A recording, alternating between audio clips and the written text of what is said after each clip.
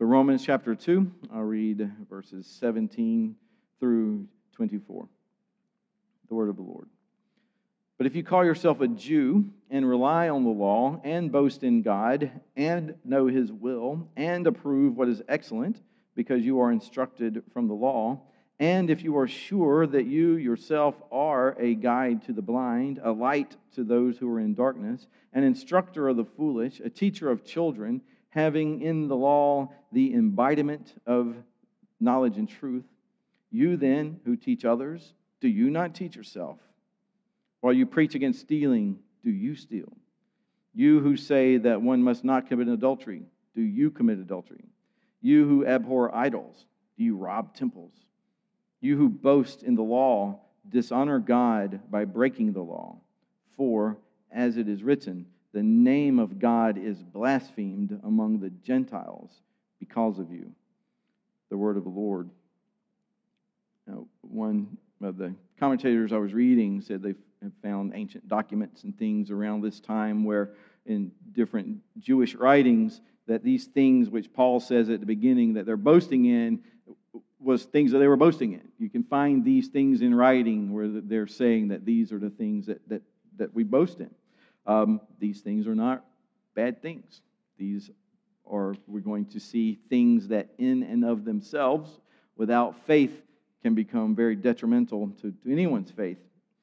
And so Paul is really reiterating what he said in Romans 2:13, where he says, it is not the hearers of the law who are righteous before God, but the doers of the law who will be justified or declared righteous. And here he's fleshing this out. It's not just the hearers, not just the possessors, not just those who sit under, but those, if you're going to have your trust in the law, it is the doers of the law who will be declared righteous before God. And what Paul has been preaching, and what we see in Romans 1, again, verse 16 and 17, a very pivotal verse as Paul is setting up his arguments moving forward. He says, I am not ashamed of the gospel, for it is the power of God. For it is the power of God for salvation to everyone who believes, to the Jew first, and also to the Greek. For in it the righteousness of God is revealed from faith for faith, as it is written, the righteous shall live by faith. So again, the gospel is the power of God for salvation to everyone who believes. Not anything else. The gospel, power of God for salvation. Not good moral behavior. Paul has made the case and continues to make the case that we are all morally condemned before our holy God. Compared to the holiness of God, which is our standard, we are utterly bankrupt. And Paul will go on to say in Romans 3:10 that there is no one righteous, no, not one, no one who is righteous. And he has already judged the man who judges others. He says, you who judged others are guilty of the same things. And he says, when you judge others, you're acknowledging that there is a moral standard. And even this further condemns you because you know there is a right and you know there is a wrong. And even this will further condemn you because, one, you don't even live up to your own standards. And two, your standards are not even high enough or accurate at all. And now, what about the Jew? He's already said the gospel is the power of salvation for the Jew as well. And he even says first, but also for the Gentile. But the unsaved Jew has a problem. He's very religious. And the Gentile, the non-Jews, may think, man, if even the Jews aren't considered righteous before God, then what hope do we have? How could we ever be considered righteous before God? And Paul's answer is the same to everyone. Only the gospel has the power to save. For in it the righteousness of God is revealed. The righteousness of God is revealed from faith to faith. The righteous shall live by faith. But faith in what? His religion? Because the Jew had faith in God. It's rules. The Jew had faith in God's covenant. The Jews had faith. Now, again, we're talking about the non-believing converted Jew. They're believing in something. The world believes in something. Muslims believe in something. Jehovah's Witnesses believe in something. Liberal Christians believe in something. Pagan people believe in something. The Jews are believing in something from God. And they're following it strictly. Therefore, they must be saved. And Paul says, we'll have none of that. The gospel, Jesus Christ. That's it. There's none who are righteous, no, not one. Get rid of that thinking. For the Jew, it's very difficult. Think of the Christian, because this is where we're going to make the transition to say, what about the Christian? Because the Jews, in 17 and 18 right here, we see they had a very special status. Let me look at it again. In 17, you call yourself a Jew. Well, what does that mean? That means you are claiming the covenantal status of God's chosen people. They used to be called Israelites. Why are they not called Israelites anymore? What's up with that? Well, it's because they were carried off into captivity. Well, first of all, they couldn't get along with each other, so they had a church split. They had the northern kingdom and the southern kingdom took off, and the northern kingdom set up their own worship, and the southern kingdom still had the temple.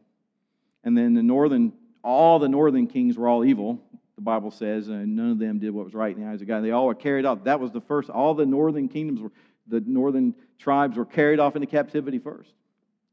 Southern kingdom had the prophet saying, same's going to happen to you. Worship God, believe in God. And they were saying, we've got the temple. We got a temple. What are you talking about? God won't judge us. We're the real ones. We're the southern kingdom. We're of Judah. They get carried off. Gone. Because they did not have faith in God. They had the stuff, they had the things, but they didn't have the substance that it was meant. We have the Lord's Supper, we have baptism, we have all these things, but it's the faith underneath and through and what these things are representing, signing and sealing. And they didn't have it. They didn't have the faith. They just had confidence in themselves and who they were.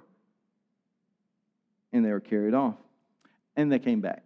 Eventually, Ezra and Nehemiah is about the return, the rebuilding of the kingdom, rebuilding of the walls. But it was only the southern kingdom that came back, and they were only living in Judah. So now they're no longer called the whole kingdom of Israelites. They begin to be called people living in Judah. They begin to be called Jews. So even the name Jew should remind these people. It could do two things. One, it could say, yep, at least we weren't as bad as the northern kingdom. We lasted longer, and we're back. Or they can say, remember the judgment that came upon us because of our lack of faith. Our brothers, we split. They were taken away. Our fathers were taken away. We are back. Let us cling to the word of the Lord. But over time, again, as the Messiah comes as promised, many of them are converted, but many continue just to cling to their religious system. And the same can be said of many a church-going Christian in our day. And so we're going to go through each of these things: reliance on law, boasting in God, knowing His will, approving what's excellent, being an instructor of the law. And since you're an instructor, are you sure you yourself are blind to the guide, a light to those in darkness, an instructor of the foolish, teacher of children, having in law the embodiment in knowledge and truth? And so, these are all things that the church would say, we as the church now have this. And so Paul could easily look at us and say, okay, you who call yourself a Christian. And so that's how we should also look at this. And so the question is, do you call yourself a Christian? Have you been baptized into the covenant? Have you been participating in the covenant meal of God's people, of which Christians are to be partakers by His command, but also only believing Christians are to partake by His command? So yes, we call ourselves God's chosen people, and so that's your name. And then, secondly, do you rely on the law? Oh, it's interesting for a Christian because we know you're not supposed to. I mean, I don't care what kind of church you're in. Well, okay. But you kind of know you can't, at least you're not supposed to say that out loud because that makes you a legalist. And I'm sure there are some churches who think that that's how you're saved but even them, I don't even know how they could even just come right out and say it. It just has to kind of be the understood, underneath real belief of some people in some churches. But are you relying on the law? But for the person who's calling himself or herself a Christian, for the person that's, they're calling themselves that, maybe even in their own minds, or calling themselves, they're more likely to say they're relying on grace. They have this freedom to do as they like.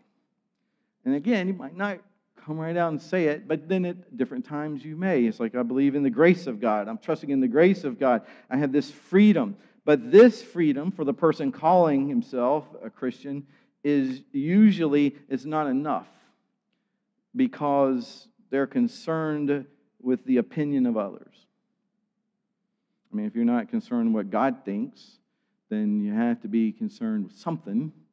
And so people like this are concerned with the opinion of others, even while they may say, I don't care what anyone thinks. They do. It's the people who will say that they have tough skin are usually the ones with the thinnest skin. And so just because somebody says, I don't care what anybody thinks, well, for the person who just calls themselves, why are they doing it? Why are they even calling themselves a Christian if they don't really believe it? And thankfully, we're living in a day when many people don't just call themselves Christian because of business. They don't just call themselves Christian because it's expected culturally. I mean, as the culture gets a little darker and as people look at you a little bit stranger, as maybe it even becomes more dangerous in different places to proclaim the name of Christ and to go and worship, then it's better in some ways because you don't get all the people who are just showing up just to show up. Doesn't mean they don't still show up. It just means it's not as... I mean, it used to be everybody. I remember I met my first atheist in college. And you can't tell me everybody I grew up with was a Christian, but nobody would ever come right out and say, I'm an atheist. It was like, I'm not sure what that is, but I know it's bad. You can't be an atheist. But when we are worried about outward appearances, or you say you're not, but you're just calling yourself a Christian, and you just are trusting in grace, you say, it causes outward observance of the law a look at me, I am a good Christian. And so secondly, it says they boast in God. So the person calling himself a Christian might even say with Paul, I boast in Christ. I boast in the cross of Christ, and yet have no real idea what is meant by anything other beyond the external words. Jesus this, or Christ that, or amen here, and amen, hallelujah there. But it's all a game, something to make them feel good about themselves, to be able to look in the eyes of others and have them say, that's a good guy, that's a good Christian, I have no doubt about that. Or even to gain control over other people. What better place to exert power and authority over other people than the church? Especially if you're powerless in other areas of your life, but especially if you're powerful in other areas of your life. I mean, it's just a place where powerful people are drawn to in order to have more control over other people, because it's to control people in the name of God is a very powerful thing. And a lot of people are just drawn to it. Rightly, Jesus calls these people whitewashed tombs and being full of dead men's bones. For their boast in God is really a boasting in themselves. Look at me. Listen to what I believe, how good I am with my boasting in Christ. For Paul writes in Galatians 6:14, far be it from me to boast, except in the cross of our Lord Jesus Christ, by which the world has been crucified to me, and I to the world. So you see, Paul experienced salvation. Paul had experienced the living and true God. Paul's not just saying he knew what it was like to do the law. He knew what it was like to depend on the law. He knew what it was like to say, look at me, a Pharisee. I am a Jew of Jews. I'm a tribe of Benjamin. I have all the credentials. And with that power, people would bow down to you in public. And now he says, I call all of that rubbish, and I am the chief of sinners. And you can hear when he even begins to talk about it, the shame that he has over it. And he says, but I look forward to the cross of Christ. I'm focusing on Christ. I look forward to the upward call of Christ Jesus, my Lord, so that when he begins to fall and feel and think about his past as he's dipping further and further, even as he thinks about his life now as he sees how far short he falls, he doesn't sit there and go, hey, but look at me, I'm doing pretty good. I mean, that's a lot of modern therapy or counseling and things like this outside of the Lord is like you had no choice but to be like this. You've got to forgive yourself. You've got to seek justification. But in Christ, there's outward justification. There's actual objective forgiveness from God. So Paul's able to cling to that. But a person who doesn't really have faith in that, they can't do that. So psychologically, emotionally, they have to do something else. And so what they're doing is what Paul is saying. Look and see if you're doing this because it can keep you from the kingdom. Paul knew that Christ had died for him and that Paul had died in Christ so that Paul would say, it is no longer I who live, but Christ who lives in me. So, oh, believer, that this would be our cry. That's no longer I who live, but Christ who lives within me. And this is our hope. Faith in the person and work of Jesus Christ for us. And you have to ask yourself, do you know that Christ died for you? Do you know that? And you can hear it, and you can sit under it, you can nod your head yes. Somebody could even shout up and say amen, fall out on the floor shaking, and not get it. More than this, he was raised from the dead for our justification, for us to be able to say, we are raised with him. By the power of the Holy Spirit. The same power that is at work within you, believer. Not you who call yourself a Christian, but the believer. Holy Spirit power dwelling within you. The same power that raised Jesus Christ from the dead is the same power at work in you. That's amazing. That's amazing. When we pray the prayer, forgive us our debts as we forgive our debtors, forgive us our sins as we forgive those who sin against us, as we say, you must love the Lord your God, and we say, when we see that fruit of the Spirit, the first thing is love. Love is not something we do to promote faith. Love isn't something that we do to say, come save me because I'm loving you. Please, please, I love you, help me love you. It is a fruit of the Spirit working within a person. A person without the Holy Spirit, a person not born again, does not have love for God. Does not, cannot have love for God. It is a fruit of the Spirit. Only a born-again believer has the Holy Spirit. That's it. Doesn't mean a lot of people don't go around saying they love God. Doesn't mean a lot of people go around thinking they love God. This presents a problem. But Paul is saying, it's all right, I got you.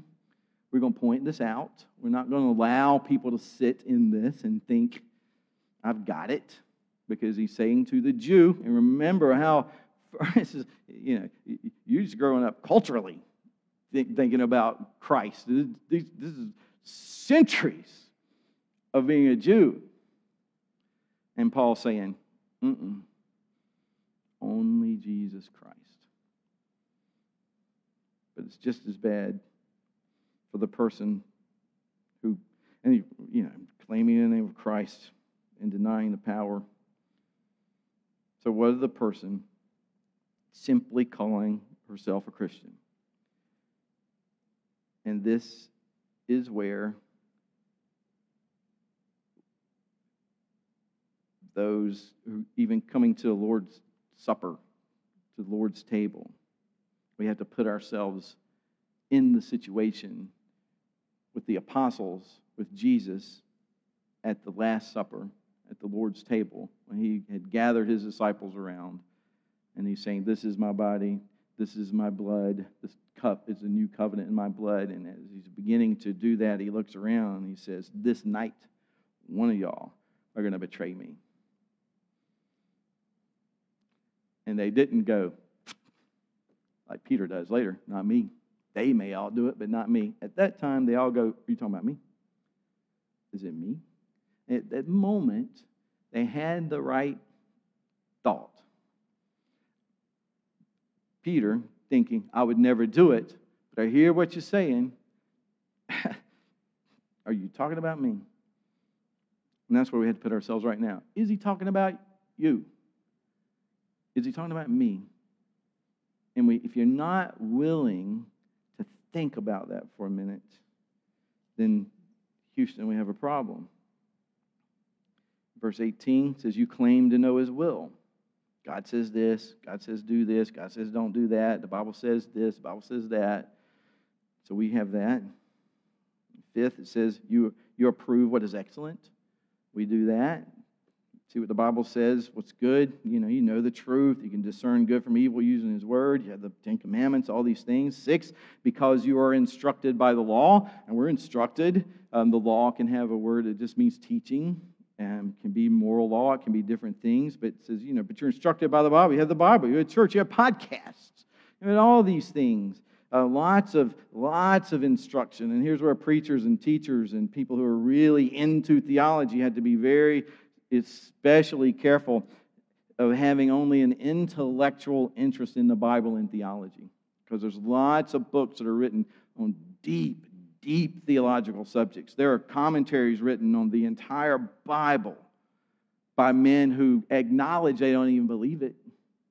But it's a fascinating subject. Hans Kanzelman, is that the guy's name? It's a lot of German. For a long time, the leading intellectuals in Christianity were non-believing people. And it wasn't until 70s, 80s, it begins to be writings of reformed men and women who begin to say, no, the Bible is true. These things are not right. And they begin to put their intellect, join with their faith, which has a love for God, an understanding of who it is we love, why we love this person, and digging into the Scriptures and saying, look at the truth, look at the real thing, look at what's here. And so we thank God that God has taken us away from Dietrich Bonhoeffer. You read much about him. He's rebelling against this German liberalism that was taking hold. Hitler using the writings of even Martin Luther in his later years to speak against the Jews. Having churches in Germany that weren't allowed to even read the Old Testament because it was Jewish. So you don't know how far these things can go. But for the believer, for the person who's not just has an intellectual, theology is fun for some people. I like it. I enjoyed going to seminary. I enjoyed every minute of it. But I would come home and Amy'd be like, well, you're going to, it's like you're going to church all day long, and I'm stuck here with the kids. I'm like, yeah, it is. Seminary is kind of like super church. It was just great. But you also have people that go and they lose their faith because they're being taught by people who have no faith. So be in prayer for seminaries. But we have to be careful ourselves that we have more than just an intellectual interest in the Bible and theology. It's bad as having no intellectual interest in it. And then 7th, it says, you're sure that you yourself are a guide to the blind, a light in darkness, having the embodiment of truth and knowledge. And we know as believers we do have this. It is the substance of truth and knowledge. That's what the Bible is. But without faith, the light in you is darkness. Without faith, even the law, even the good things of God, the gospel itself, without faith, you will be twisted by the world, the flesh, and Satan to your demise and to the sorrow of everyone around you. And how bad for a pastor that's his darkness is light. How bad for a church whose pastor is faithless. And the light within you is darkness, and how great is that darkness? And he goes on to show the hypocrisy of how it works in verses 21 through 23. He just says, you then who teach others to steal, do you not steal yourself? Or you preach against stealing? Do you steal? And the assumed answer in Greek to these things are yes, you do. You who say that one must not commit adultery, do you commit adultery? You who abhor idols, do you rob temples? You who boast in the law, dishonor God by breaking the law? So he's saying, this is what you're doing. You're being a hypocrite. You're saying one thing, you're doing another. And at some level, we all do it. We all do it. You might even say to your children, do as I say, not as I do. It's not what Paul says. Paul says, follow me as I follow Christ. So you have to be very careful of that. And then worst of all, verse 24, it's written, the name of God is blasphemed among the Gentiles because of you. The non-believing world, they're blaspheming God. They are saying terrible things about God because they look at you and they're like, if that's what's God like, if that is what God is like, then I want nothing of him. Now, you can be a true believer and carry the light, and the world look at you and say, if that's what God is like, I want nothing of him, and you're actually in their right because they don't love God. But they may also look at the things we do. I mean, there is plenty, and notice the world doesn't do podcasts on a church that has just been faithful and godly for centuries. You're not going to have that. You're going to get Mars Hill podcast. The world loves that. That gets the hits. That gets you going. People who speak badly against the church. A lot of us do that. Be careful. Because you may be talking about a branch of the church. You may be talking about people who are calling themselves church or not. But we're talking about the bride of Christ. Be very careful speaking against the bride of Christ. Jesus came and died for the church. A lot of the world doesn't understand the difference between the visible and invisible church. The world doesn't understand the difference between liberal churches and conservative churches, or bad, evil churches, and synagogues of Satan, and churches who are bride of Christ trying to do the best they can, living in a world of righteousness. But what they'll cling to is every post, every statement, every news story, every negative bit of information that there is about the church. Don't cover it. Don't hide it. But for God's sake, glory in it. The goodness of God and his people in the church. At least let people know that you love the church. In spite of what man does, in spite of some churches, in spite of what may happen in this church. We would pray that there were sin, terrible thing committed here. We find out, there's been long ongoing abuse or whatever like that. These things come to light. We would pray that we would deal with it emphatically and immediately. Not cover it up because we're worried what man thinks. We're worried about a watching world. We need to be worried about our Lord and Savior, Jesus Christ. So if we're going to be guides to the blind, if you're both blind, you're going to both fall in a ditch. So we need to make sure that we indeed are not the light. We have this treasure in jars of clay to show that the surpassing power is from God and not from us. But there's a treasure within us. We need to make sure we're proclaiming the truths of this treasure. And we must recognize the fact that we can cause God to be blasphemed. We have to desire that we as individuals and we as a church would cause God to be elevated, for God to be glorified. He's quoting from Isaiah 52. So I'd like you to turn to Isaiah to find it back there. It's after find Psalms, and then there's Ecclesiastes and Song of Solomon, but the next big book that you'll find is Isaiah. If you get to Jeremiah, just go back a little bit, so you'll find Isaiah 52, which is where Paul is quoting. And so in the Jewish mind, and don't forget this either, Paul also is a Jew. Paul's not just some guy, some Christian guy out there who's picking on the Jews. He's like, you call yourself a Jew, I'm a Jew. He's saying, if you're really a Jew, you believe in Jesus Christ. If you're really a Jew, you believe these things. So he's saying you had to be, a Christian, which was a name that was given to believers of Jesus Christ later, kind of to slam them. But we picked up on it and said, hey, that pretty much is what we want to be called.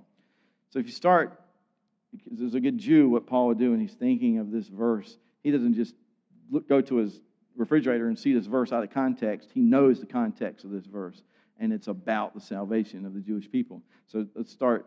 Just read with me Isaiah 52, beginning in verse 1. And let's do it by the power of the Holy Spirit. Let's pray. Father God, we need to be intellectual. We need to be logical. We read this word in its historical context. We read it within its grammatical context, the historico-grammatical context. We do this. We know that this was written to an original reading audience, but it's also inspired by your Spirit for your church today. Your word tells us this. So we pray that you would enable us to hear this word from you to us, and it would go to the very depths of our being. And we pray this in Jesus' name. Amen. Awake, awake. Put on your strength, O Zion. That's church. Put on your beautiful garments, O Jerusalem, the holy city. That's the church. For there shall no more come into you the uncircumcised and the unclean. Shake yourself from the dust and arise. Be seated in Jerusalem. Loose the bonds of your neck, O captive daughter of Zion. For thus says Yahweh, you were sold for nothing, and you shall be redeemed without money. For thus says Yahweh Elohim, my people went down at the first to Egypt to sojourn there, and the Assyrian oppressed them for nothing.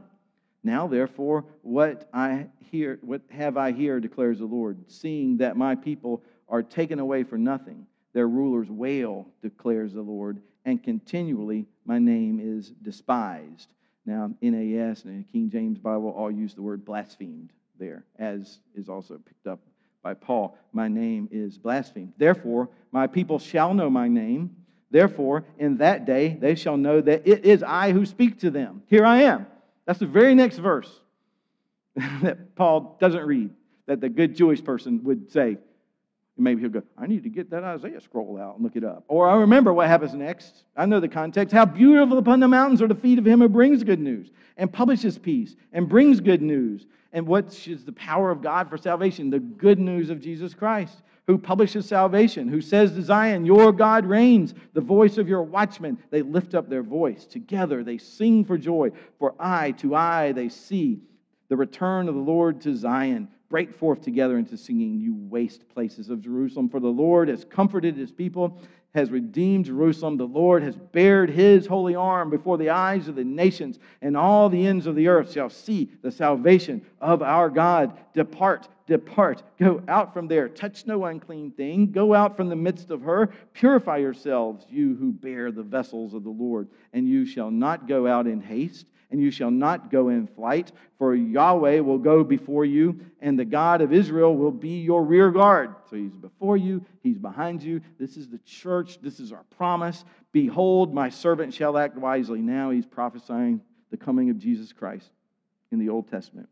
He shall be high and lifted up, and shall be exalted, as many were astonished at you.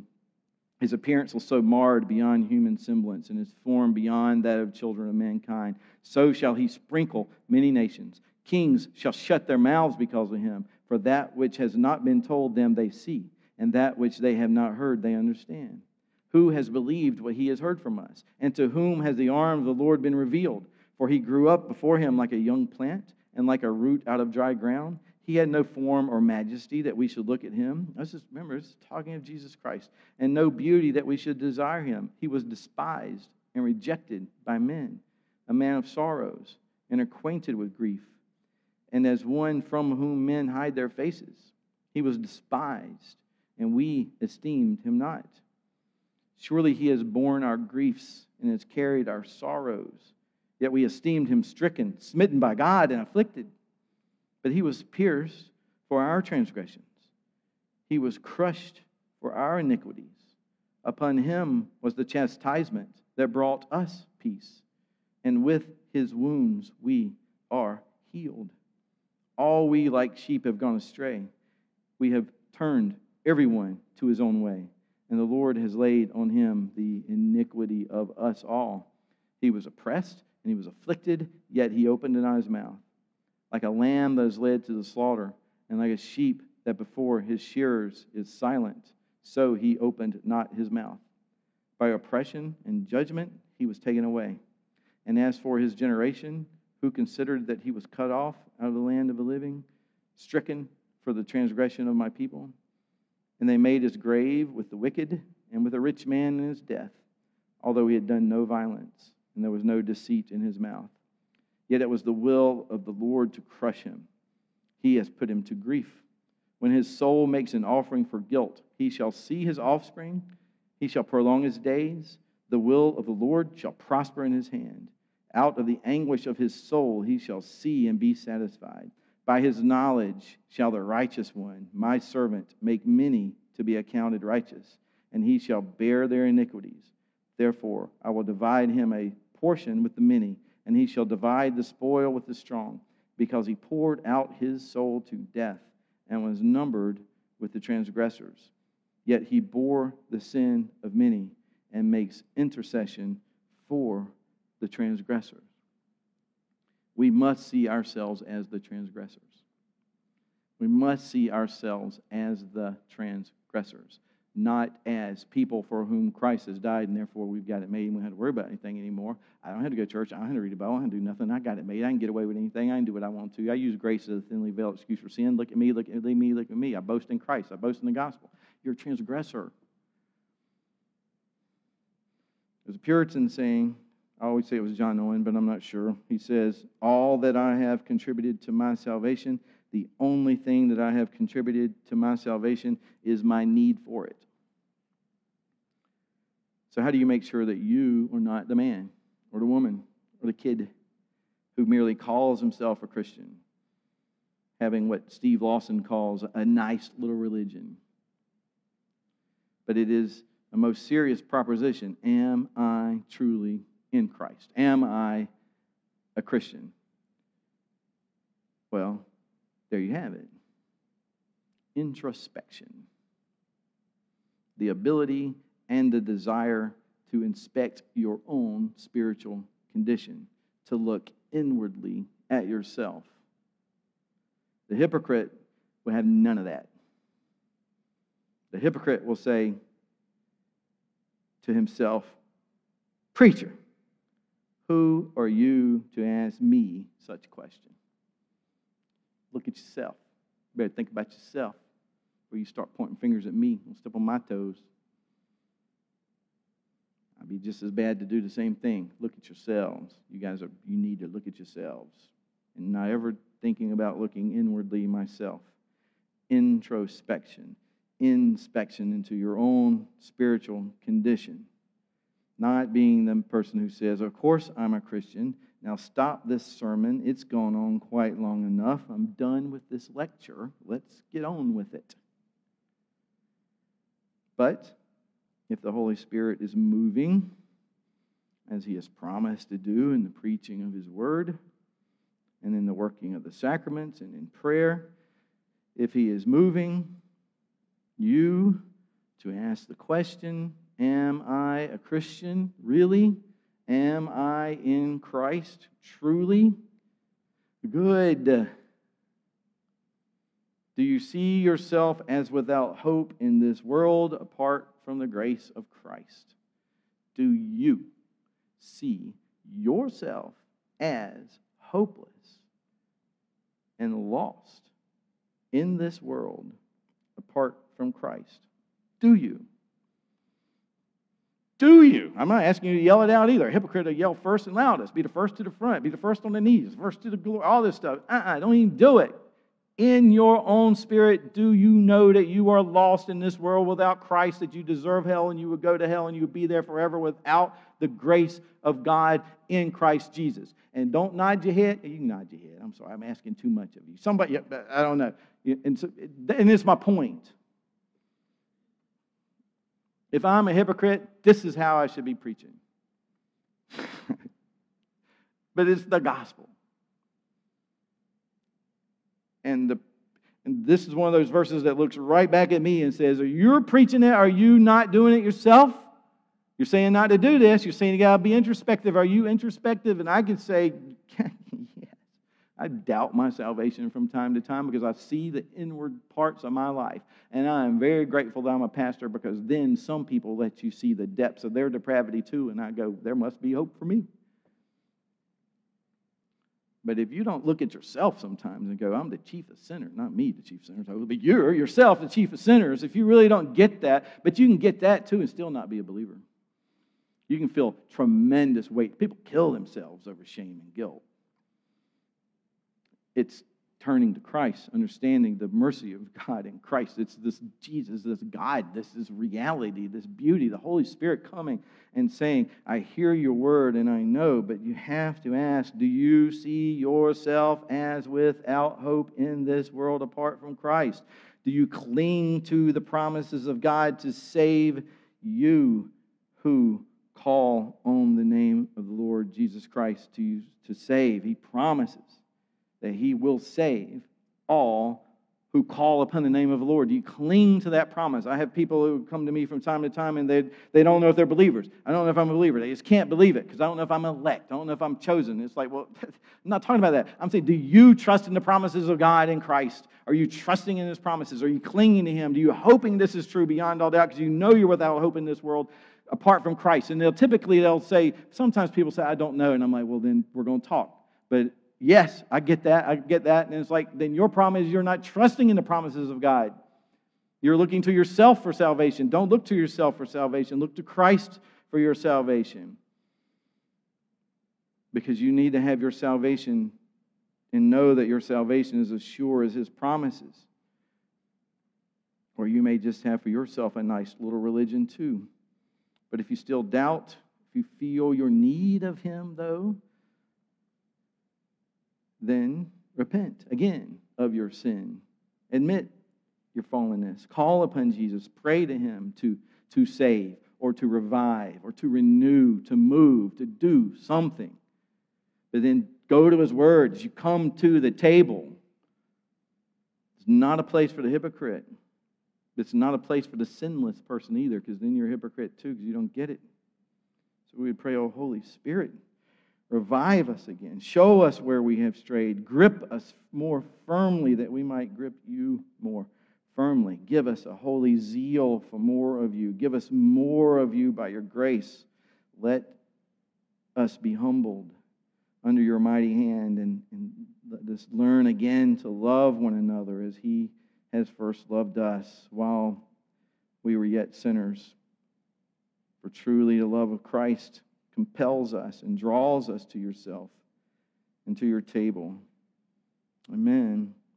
But if you've not made a public profession of faith, if you've not committed yourself as a communing member of the church, maybe you've been baptized, but you've not yet taken that step to say, I believe these things for myself. I believe these things to be true. I know I need this. Then grab me today and do not leave here again. If you've never been baptized, you've never turned to Christ, if you feel you are lost, but you don't want to be lost, let's pray. Let's do this thing. Let's make sure that there is salvation. There is hope. Don't leave from here thinking, I cannot be saved, a mere sinner. This is the only people Christ saves are sinners. It's all He has to work with. I call on all of you to examine yourselves. We must all examine. We all fall short, except in Christ. So if, God forbid, you are the hypocrite, and you come to the table, you're eating and drinking judgment to yourself, and if you're the hypocrite, it don't matter, you're not listening to me anyway. I mean, maybe I hope nobody here, someone online, you're listening, but you don't hear. You don't get it. You're a dead man. Dead man can't hear anything. His Holy Spirit brings life and breathes life into dead men.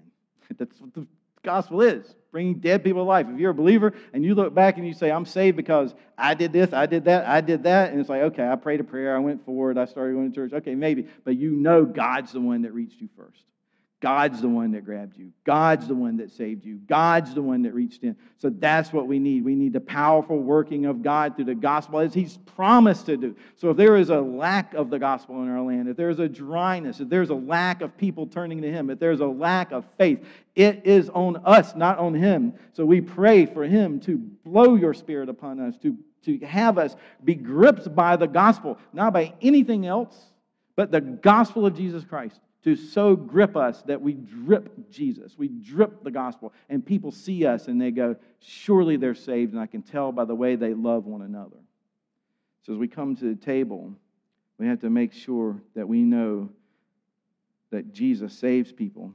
The gates of the dead shall not prevail against His word, against His Spirit, against a church marching forward for him. So let us pray for salvation and renewals and restoration for a church full of gospel zeal and power. Let's pray. Father God, you are our God. You are most holy. We are yours. Without you, we are lost. We pray for your advancement upon our souls. And we pray this in Christ's holy name. Amen.